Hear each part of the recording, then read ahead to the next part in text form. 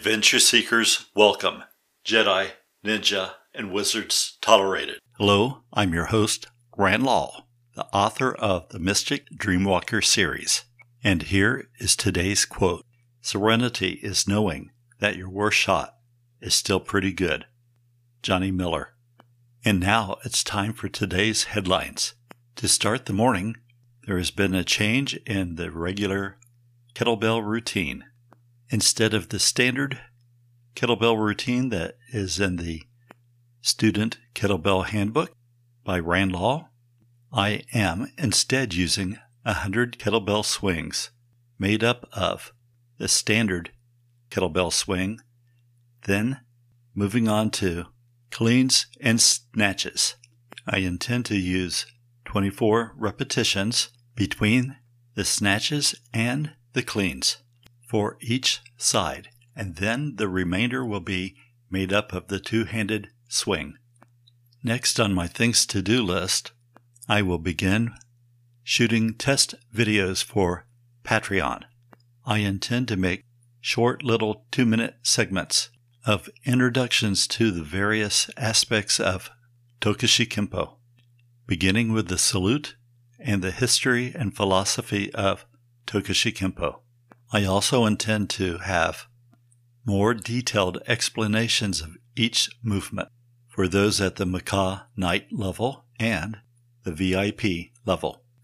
I also intend to make some public introduction videos for my Patreon page. On top of this, I intend to include a PDF download for the Tetsujin Challenge. I intend to make some sort of a progress report page for any of those who are following the challenge, where you can list your thoughts on Misogi and whatever movements you have performed on that day.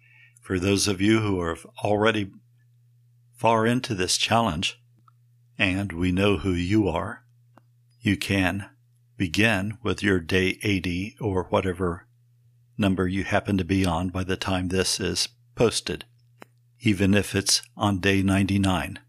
I'm not sure where I will be with getting this up, as I find myself overwhelmed or underwhelmed, somewhat whelmed. What's a whelm? Anyway, there are a load of new possibilities on the forefront, and my juggling skills are not that superior. But more about this later, as it is now time for Q&A with Sensei, a place where listeners can ask for the obscure clarity of a warrior's point of view for the little problems of life. You can contact Q&A with Sensei on Anchor or on Patreon. All you need to do is to find the Rand Law Anchor page and go to the questions function.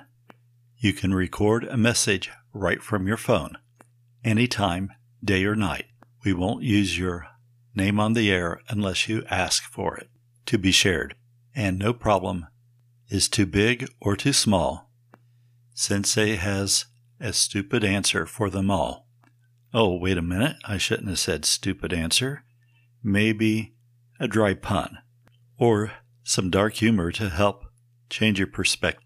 Sensei has a tendency to embellish on the particulars of any event. But if you need a spin doctor's advice on any problem, contact Sensei. He will have an answer for you, even if it's not the one to your question. And for today's question, Sensei's asked, is it all right if I promote my wife to her next rank?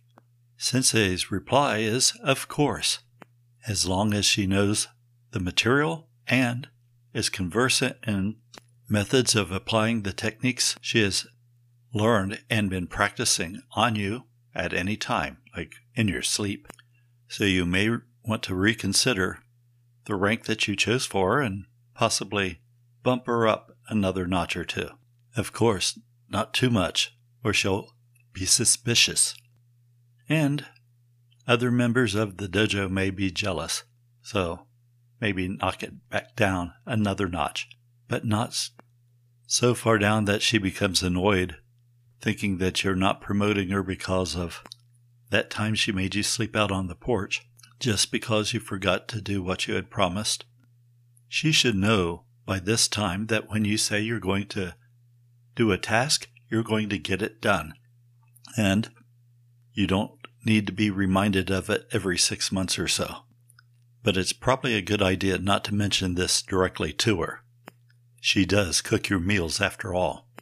And she looks after your children, who, after all, let's face it, can punch you right where it hurts and get away with it. Remember, she also trains a dog, and the dog's teeth are right there at crouch level too.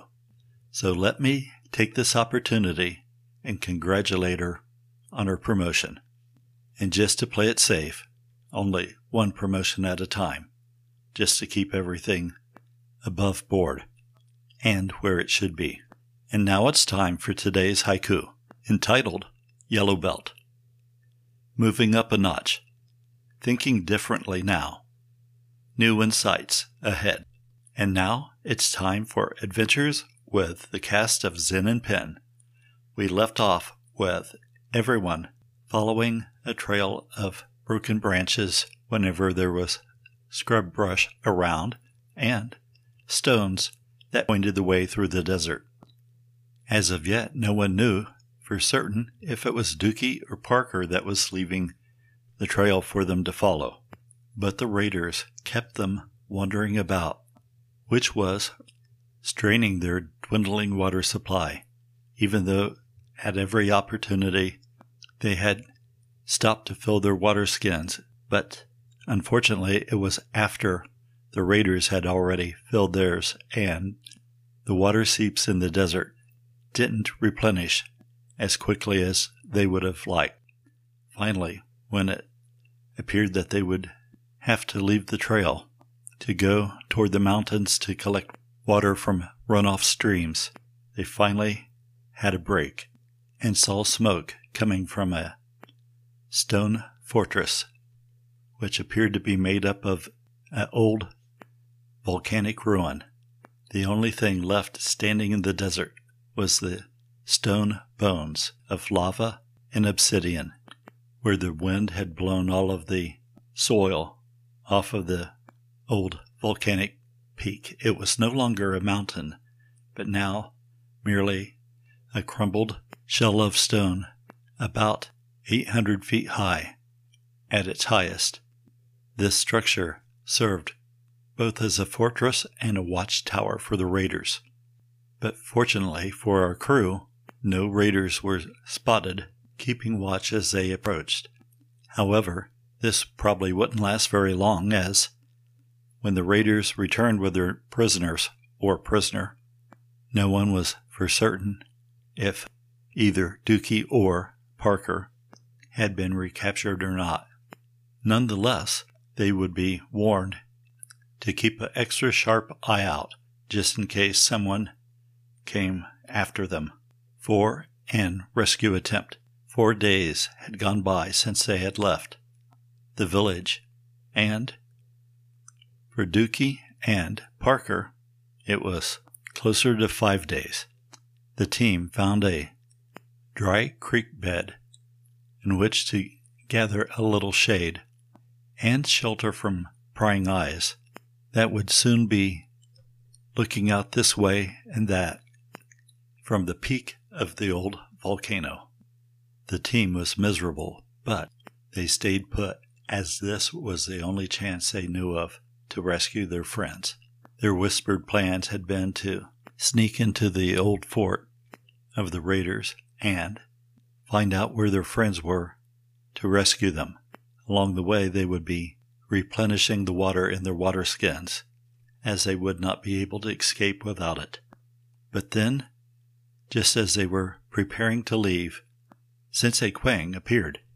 It seemed as if he appeared out of nothing, but the team was both relieved and dumbfounded by his sudden appearance.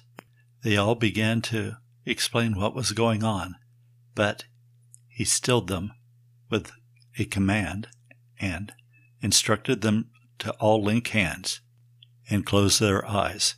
And as they did so, he then instructed them to open their eyes. And when they did, they were all standing in the dojo right where they had been sitting almost a week ago before they had come to this place. The only thing was, Parker and Dookie were no longer with them. Okay, and that's all the time we have for the adventures with the cast of Zen and Pen for this week. Make sure you come back next week to hear what's going on. If you'd like to support this podcast, you can do so by joining me on Patreon, www.patreon.com/RandLaw, with no space between the Rand and the Law. I encourage everyone to seek out martial art instruction. It has been the source and foundation to everything I do. I have no weapons, but a weapon can be made. Knowledge over power. Tokushi Kimpo.